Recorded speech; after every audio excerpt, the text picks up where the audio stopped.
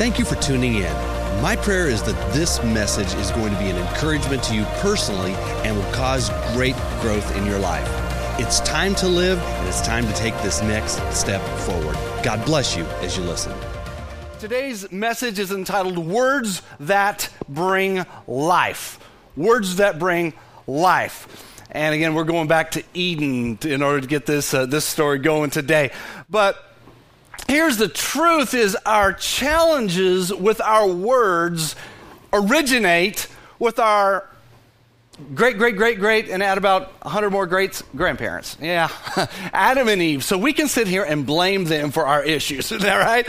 We could, but they really wouldn't help us much. But I think it's good for us to look back at really what happened with Adam and Eve, what happened in Eden, because that's really where the problem with words all began. But words are like a sword, and I have my sword up here again today, and this is a real legitimate sword. This is a sword. It's fun. It's nice and heavy, and it feels good, and you're not going to get to come play with it after church. But this sword is like our words. It can cause damage, but it can also do good things. You see, so as you think about your words, think about a sword. Remember that your words are like a what? A sword, and you don't want to chop people to pieces with your words. You don't want to destroy people with your words. And that's going to fall today. It only fell one time last week, so I don't know how it works. There we go. But your words are like this sword right here. And I'm asking you to be willing and to understand that whatever you have in your mouth, it can cause damage, yet it can also bring blessing.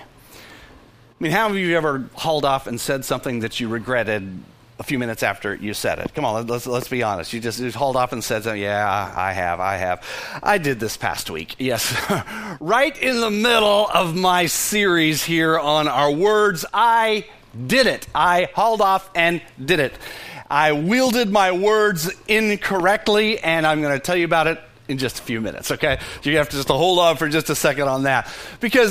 I want to set it up here because Matthew chapter 12, verse 34, Jesus says, the mouth speaks what the heart is full of. Isn't that right? So whatever's in here is going to come out of here. It starts in our hearts. It starts in, really, it's our soul, it's our mind, and whatever's circulating in your emotions and whatever's just flying through your mind constantly, it's going to eventually find a way to come out through your mouth. And if there's life inside, life is going to come out. If there's negativity or pessimism, those things are going to come out as destructive results like an ugly sword. It's going to come out from the inside. Last week I shared with you two different types of progressions that happen so that we can understand how this actually works. Because our words are the problem, but the problem has a source, and that's our hearts. So there's this destructive progression, like when your words are used in a destructive way, it really starts off with wrong or destructive thought patterns. So you're thinking continually. Now, we all have wrong or destructive thoughts from time to time. We all do. But I'm talking about a pattern, something that just stays there and you can't get rid of it. And then it moves on to where we begin to curse ourselves with our words. We start talking negative about ourselves. Come on, you know what I'm talking about. It's you will say things or even think things about yourself. And I've said this before. If you talk to your friends the way you talk to yourself, you would have no friends. And then the next one is it moves to the next level is we curse other people with our words. We say things that are destructive. And ultimately what happens is we destroy ourselves and then we destroy our relationships. Keep in mind, Satan has an agenda over your life. It is to steal, to kill, and to destroy. And this pattern it happens far too often. And I'm asking you to identify it early so you can capture it and you can deal with it. But I want you to engage in a different progression. My challenge is for you to engage with this life-giving progression.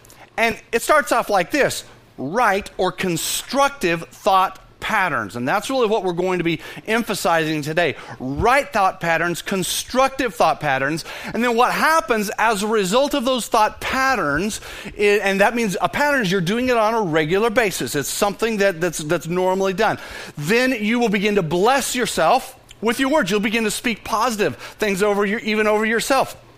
It's going to go from there to blessing other people with your words. And then you're going to build yourself up and you're going to build up other people. That's the progression I challenge you to take. That is a life-giving progression. These are life-giving words that we need to have coming out of our mouths.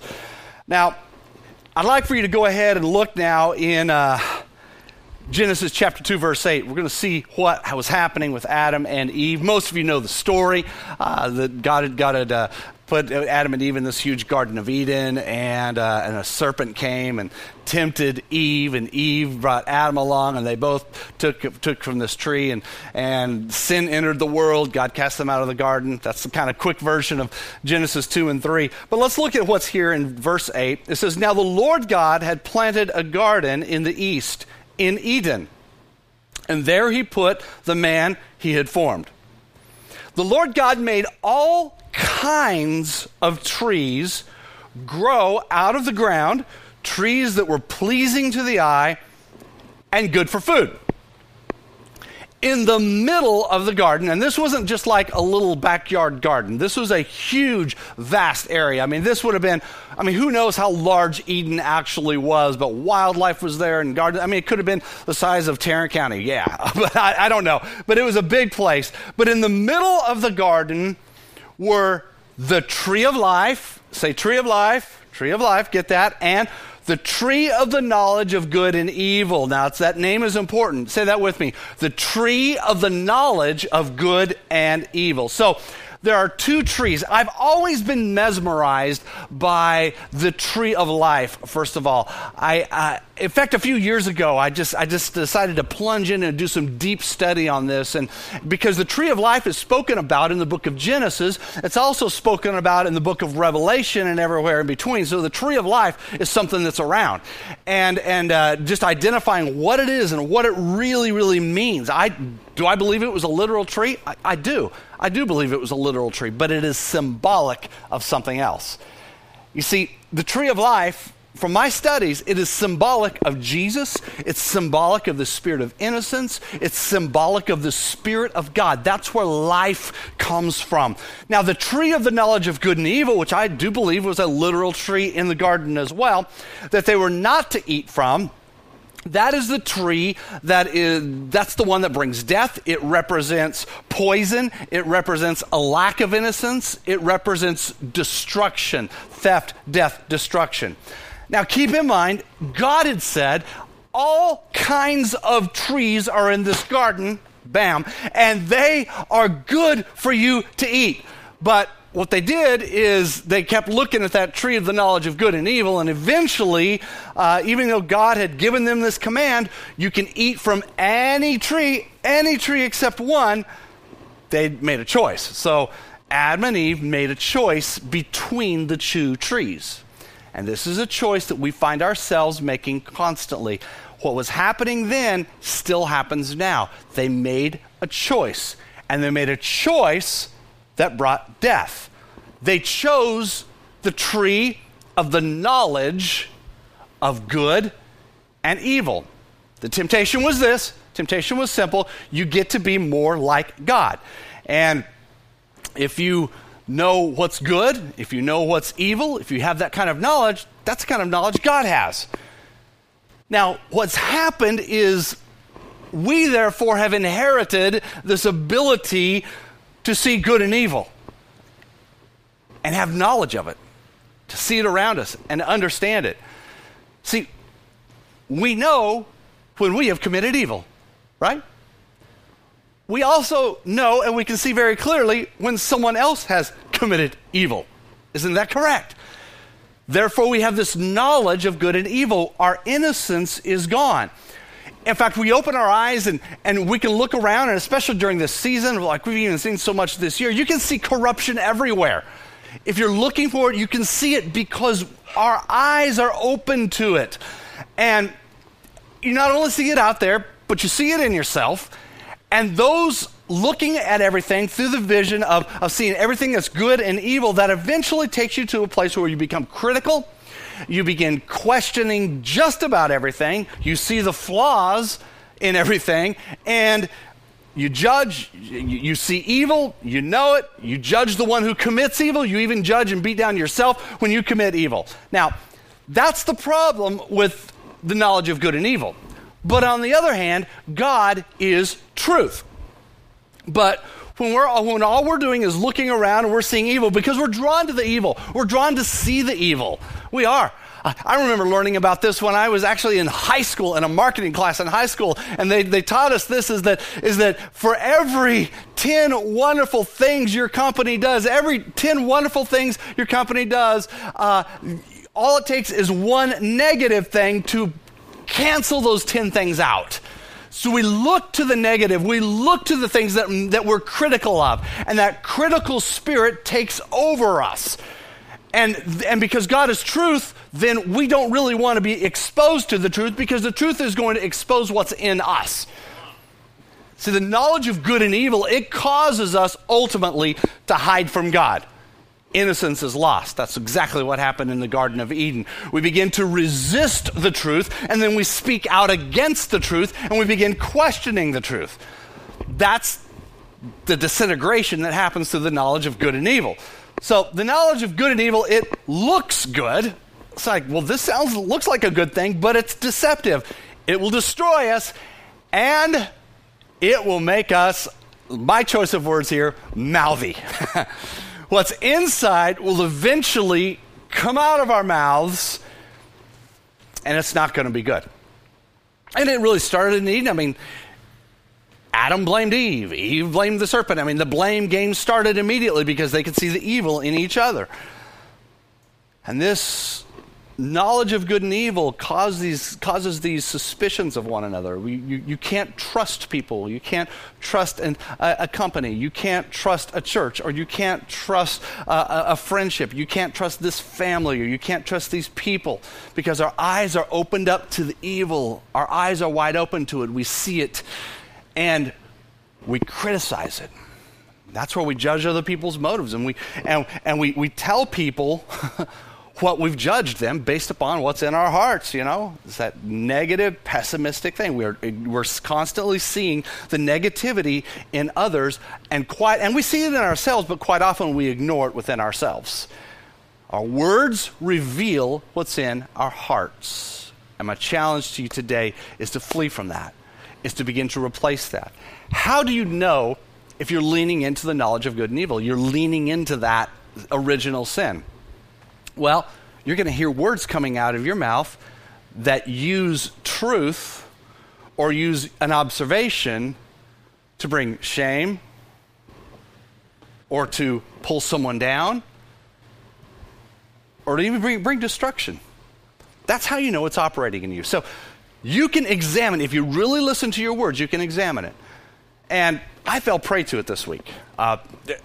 This is great therapy. This is really good therapy for me to be a pastor, so I can stand up here and just tell you, and you guys will have the right to discern the evil, and you can say, that's all right, he's evil, I'm never going to listen to him again. Well, I'm sorry, but that's the tree of the knowledge of good and evil, so don't go that way. But I want to be honest with you. I want to tell you that I messed up this week. I messed up bad with my words. I went to a little store. And I was at this store, and I was going in there to make a purchase. It was actually a very large purchase. It's something that I've been planning for about a year now. And I went to this store to make this purchase, and something that I had to have. It's essential.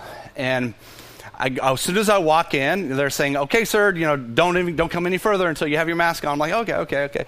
I did the thing. We all know how to do that. We're all doing that. All right. There's nothing wrong with face coverings. It's all right. And so I'm checking in and everything. But I just have trouble breathing in those things, and my glasses fog up. Do you guys have a glasses fog up problem? And my glasses are all fogged up. I can't see. I'm taking them off, putting them back on. So I just pull it down on my nose, and so I would breathe in, put it back, breathe out. So that way I'm inhaling everyone else's COVID, and I'm just letting it, because I've already had it, okay? I've already had it. I have the antibodies, and can't wait to go give some blood so that people can use it for vaccines, so they can put my blood in you. Yeah, okay. But I was in just, I was doing my best, but I was still keeping it on, and it kept fogging up my glasses. So I just pulled it down just a little bit, and there's this lady in the store who's just walking around constantly saying, "You put that back on, put it back over your nose, put it back over your nose." So I did, but then she looked like that. And you put it right back, and I was breaking the rules. I broke the rules. They also had another rule in the place. They had arrows on the ground that said, in this store, you're only allowed to walk in one direction. You have to follow the arrows. And I said, so if I see something here and I see something I want to go back there 2 feet, I have to walk all around the whole store and come back? They said, yes. Okay, I just said, I'm going to get dizzy. It was just kind of fun, having a little bit of fun, laughing about it. And I was getting to near the end, and they were having me fill out my stuff. I was done. I was making my purchase. I was trying to fill it out, and my glasses kept fogging up. I couldn't see the thing I was supposed to sign. And so I took it down the leg. I said, put your thing back on. I said, I can't see. and so I'm just trying to be nice. But at this point, I'm not feeling nice, okay? You guys know what I'm talking about. Don't act so spiritual. I'm not feeling nice at this point. And I said, just some information. I can't give any of you guys COVID, and you can't give it to me, so we're all friends. I'll hug and kiss every one of you, but they didn't want that. But at this point, then, the girl who had been attacking me for every little moment it was over my nose, she came around. She was walking against the arrows. We were supposed to walk counterclockwise in this store, but she was walking clockwise, putting stuff back on the shelves. And I did it. And I'm not proud of it. I said to her, oh, so why are you walking the wrong direction against the arrows when I can't walk that direction? She says, because I work here and I get to do whatever I want. And so I said, I love it. Give me an application so I can come work here, and I'll run against the arrows all the time. Yeah. That was the wrong thing to say. That was the wrong thing to say. I'm very sorry. I did it. It happened. I was wrong. And Rebecca left me, and so I was alone at that moment. I acted on my own, and maybe she felt it was coming. I don't know, but I was wrong, okay? I'll admit I was wrong. I got mouthy. Why did I get mouthy? I had to ask myself that. Because really, I want to know why I messed up. I think that's a good question to ask. Why did I mess up? I messed up because I had knowledge. I have knowledge of the rules, and I have knowledge of what was going on. I had knowledge that there was a rule enforcer there who was breaking their own rules, and so I called them out using my knowledge of good and evil. I was calling them out on the evil they were doing of walking the wrong direction. I was wrong to do that. Because that doesn't build anyone up. Those are not life-giving words. Do you understand? I probably made the person feel ashamed and possibly even angry. Is that right? No, it's not right. It's not right at all. And I was going in that, I was just my whole brain was going in that opposite direction, because what was coming out of me was this knowledge, like, there are rules here, you're breaking the rules, I'm going to call you out because I don't like what you're doing. And how many times do we do that kind of stuff in one way or another in our lives? And we isolate ourselves, we pull others down. It all comes from that tree of the knowledge of good and evil, because our innocence is lost. Our innocence is lost. Now see, the tree of life is innocence. It's Jesus. The way we counteract this is feasting daily on Jesus. And then we become fruit producers instead of fruit inspectors. See, our words then begin to release life, and they don't just pick on the flaws of other people or pick on the things that we know that just shouldn't be. See, when we begin to feast on Jesus, we become trusting instead of suspicious. We don't question motives all the time, and we don't feel like we have to tell everybody what we think. When we feast on Jesus, we become optimistic instead of critical. We actually begin to have words of faith that come out of our lips instead of words of criticisms of other people. See, when we feast on Jesus, the tree of life, we become forgiving instead of judgmental. Isn't that really what we want? We want that from others toward us. But in this world of the tree of the knowledge of good and evil, it's really difficult, especially today. When you feast of the tree of life, you feast on Jesus, you're going to say, I forgive you, instead of beating another person down because of their mistakes and their errors and their shortcomings and their faults. You see, everything changes when we feast on the innocence of Jesus and his beauty and his goodness. I was even thinking back on that day, it's like, what got my day off to a wrong start? And truth be told, I didn't spend any time in the Word that morning. I didn't.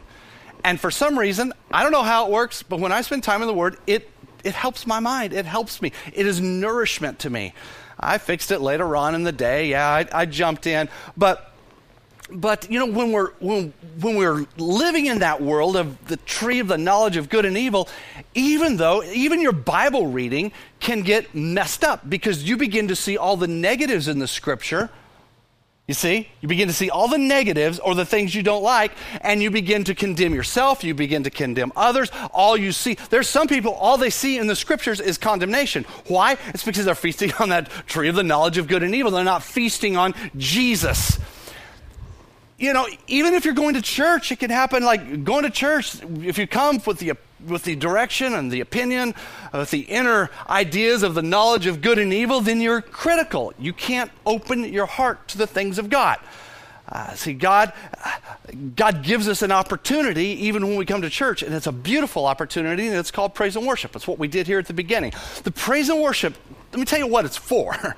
It messes up the junk that's in our minds and in our hearts. It helps to push it out. Why? Because there's beautiful music, and we sing, and some of you say, I can't sing. Well, you don't have to sing. Just say the words. Get them out of your mouth. Because start saying, God, I love you. God, I need you. God, you're my Redeemer. God, you're my Savior. Thank you for your love for me. You start saying that, you start singing that, and you begin to displace all of that junk, all of that crud that's in you, and now all of a sudden, this innocence overtakes you. Have you ever noticed you can walk into this room and you can be filled with anxiety and frustration and anger and all of the stuff that happened because somebody cut you off in traffic, or maybe your dog bit you on the way out, or whatever, and you get here, you're frustrated, and you finally begin to worship, and then a few minutes later it's as if that never happened.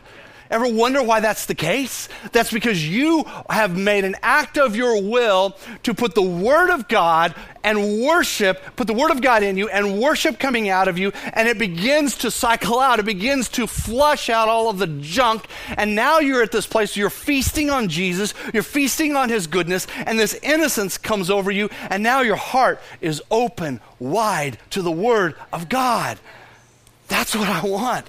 That's what I want for you. That's what I want for us. I have to see myself, yes, as a sinner, but saved by grace and full of the Holy Spirit.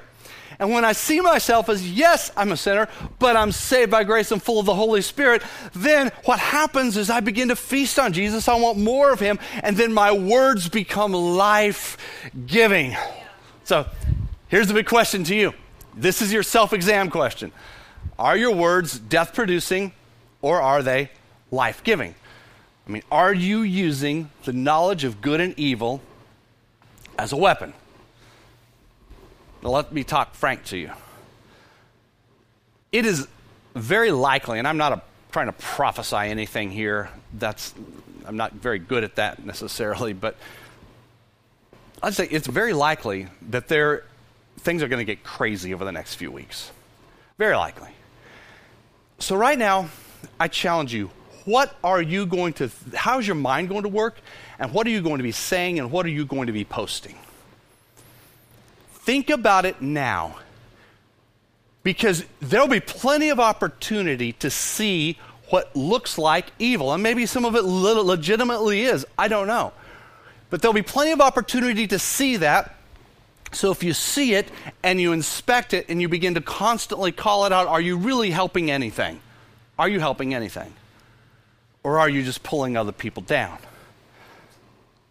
Search your heart, will you? Will you search your heart today, before this week happens? Will you make the choice that you're not going to allow anger or even judgmental knowledge to motivate you in these next several days, and I would say even weeks? Are you willing to really pray like crazy?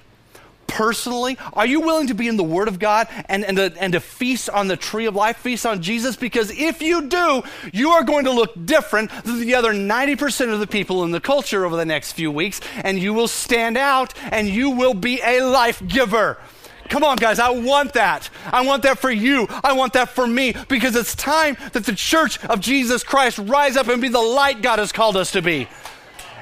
And that means we don't look like the world. Jesus said it. Don't forget. The mouth speaks what the heart is full of. Now, there's a Tim Woody version of this. Yeah, they didn't get it into the scriptures, but it also says this. You post on social media what the heart is full of. Yeah. You do. You do. Fill yourself with the life of the Word of God. Fill yourself up with the tree of life. Fill yourself up. Don't forget, your words are like a sword. And I want to just give you some very simple things that you can do. Feast on Jesus. Feast on the tree of life and begin to wield your life-giving words. And reply to people relationally as a friend. Maybe they're not even a friend, but reply relationally. It's one of the things I put into practice right after I caught myself messing up this last Thursday. And as I was dealing with other individuals in the community, I decided to reply to them relationally as if they were just my best friend and I've known them forever. And that totally changes everything. Speak to other people the way you want them to speak to you. It really, really works. Feast on Jesus. Wield your life-giving words. And some of you need to take some time to grieve some of your losses and setbacks. This has been 8, almost 9 months. I don't know how many months now of this craziness we've been experiencing here in our culture. And some of you have lost some things. Some of you have experienced loss. Some of you have experienced setbacks. Instead of taking it and shoving it and stuffing it down, would you just take some time to grieve it? It's okay. Just grieve the loss. Stop faking it and acting like everything is okay. Because then that what you're shoving down is eventually going to come back out. So if you allow some grief to happen, you're going to be healthier. Your soul will be healthier. And your mouth will follow also. Feast on Jesus. Wield your words in a life-giving way by being with other life-giving people. You know, when you spend time with people who gouge with their words, who take their swords and they gouge with their words, come on, you know who I'm talking about. You spend time with those, what it does is it causes infection in you and it infects your soul. When was the last time you went to dinner? You spent some time with some life-giving people and you just laughed so hard you couldn't even breathe any longer. It's one of those times where you just totally lose track of time. Some of you need that. You need that. That'll cause you to wield life-giving words. It really will. Another thing that I encourage you to do is to pursue soul health. Wield your life-giving words and pursue soul health. The way you do this is you create rhythms in your life that are God-oriented. That's where you're making time to fellowship with other people. You're making time to break bread with other people. You're making time to pray privately. You're also praying corporately. You're in church. You're in the Word. If you set up some rhythms like that in your life, you're going to see your soul getting healthier. You're going to notice the words that are coming out of your mouth are changing. Remember, your words, you hear them all the time because you're the one saying them. So what are they? How are they reflecting what's inside? You know, I just made a choice several years ago that I will live in a way today that will help me thrive tomorrow. I will live in a way today that will help me thrive tomorrow. And as I thrive tomorrow, what comes out of my lips are not going to be words of destruction. What are your words like? Your words are like a sword. Wield them with a spirit of excellence. Because you get to choose whether you're going to be destructive or constructive with your words. And I want them to be constructive. I want that for you. I want you to feast on Jesus. I do. I want you to feast on the goodness of God. Today, some of you need to break a judgmental spirit in your life. You need to break a spirit of criticism because of all the thoughts that constantly swirl in your mind. Yeah, we can blame it on Adam and Eve for partaking of the tree of the knowledge of good and evil, but we have to take responsibility because we can also partake of the tree of life, which is Jesus, and it's the cross. Let me explain something else to you about this. God told Adam and Eve that if they ate of the tree of the knowledge of good and evil, they would surely die. That's why our bodies die. But even worse is it'll bring eternal death too. That's the real death. But he said, as long as you eat of the tree of life, you are sustained. You go on and on and on and on forever. Now I know when we think of it as just like with a natural scientific mind, we're like, well, how in the world would that work? Is that a magic tree? No, it's actually the tree of life is Jesus. It's the cross, guys. It's the cross. Jesus was hung on a what? Tree. Jesus says, I am life. Jesus is the one who came so that you can live forever. Do you get it? He wants you to live forever. He wants you to go on and on and on. He wants to spend eternity with you. So when they put that tree up on Golgotha, Mount Calvary, and they crucified my Lord and Savior on it, and they crucified Jesus on it, what happened was, as he spilled his blood, there, that image, that is the tree of life. You say, but there's death there. Yes, the death has to happen so there can be life, and Jesus did it for you. Jesus did it for you. Today we're going to partake in communion. And before we partake, I just want you to see and understand, because these elements have a purpose and a meaning. I don't ever want us in our church to do communion just like, okay, put the bread in, drink the juice, now we did our spiritual thing. No, I want you to understand the value of it. I want you to see today that these elements of communion represent what Jesus did for you. I've been talking through this whole sermon about feasting on Jesus, and there is this imagery that's given to us. It's an object lesson of the bread, the body of Christ, and the blood of Jesus. It's not literally, we know that, but we take that and it's like we are feasting on Jesus. We're saying, yes, God, I want this. I want life, because in that communion, there is life to the full, life eternal. And in fact, the scriptures even tell us that some people, because they don't even understand the real value of this, that they lose their physical life. That people have suffered with disease and that they've even died because they didn't understand that through communion, life invigorates your body. You can be healed before you walk out of this room, guys. That is the power of the life of God. That is the tree of life. We're going to take communion today, and I want you to see and understand it is like you're taking the tree of life, and you've got to keep doing it. And Jesus said, do this often until I return. Around here, we do it just about once a month or so, but do this until I return.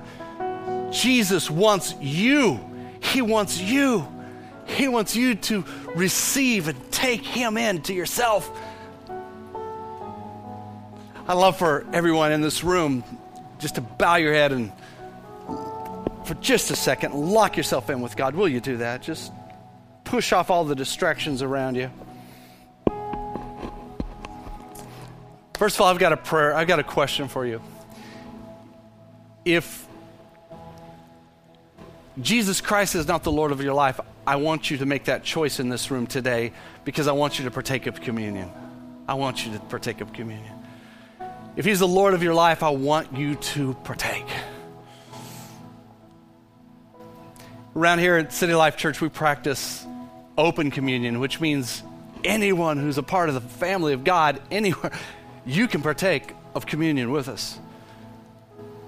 And if you're not a part of the family of God, if Jesus Christ is not the Lord of your life, then make the decision right now to give your sin to him.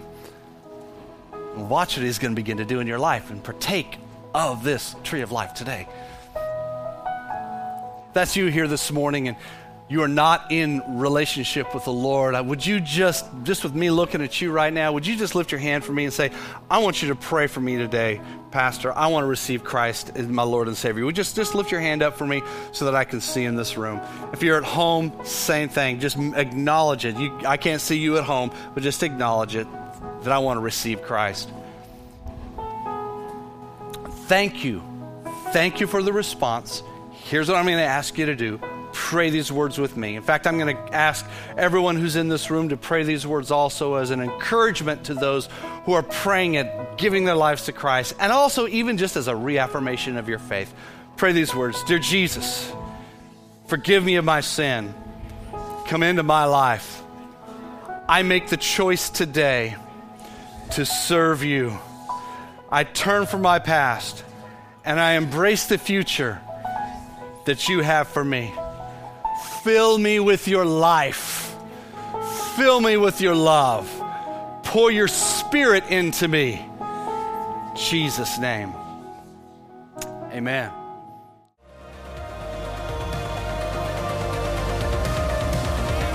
Have you discovered your street of influence? Whether it be family, government, business, arts and entertainment, faith, health and vitality, or education, head over to culturalstreets.com and discover your street today.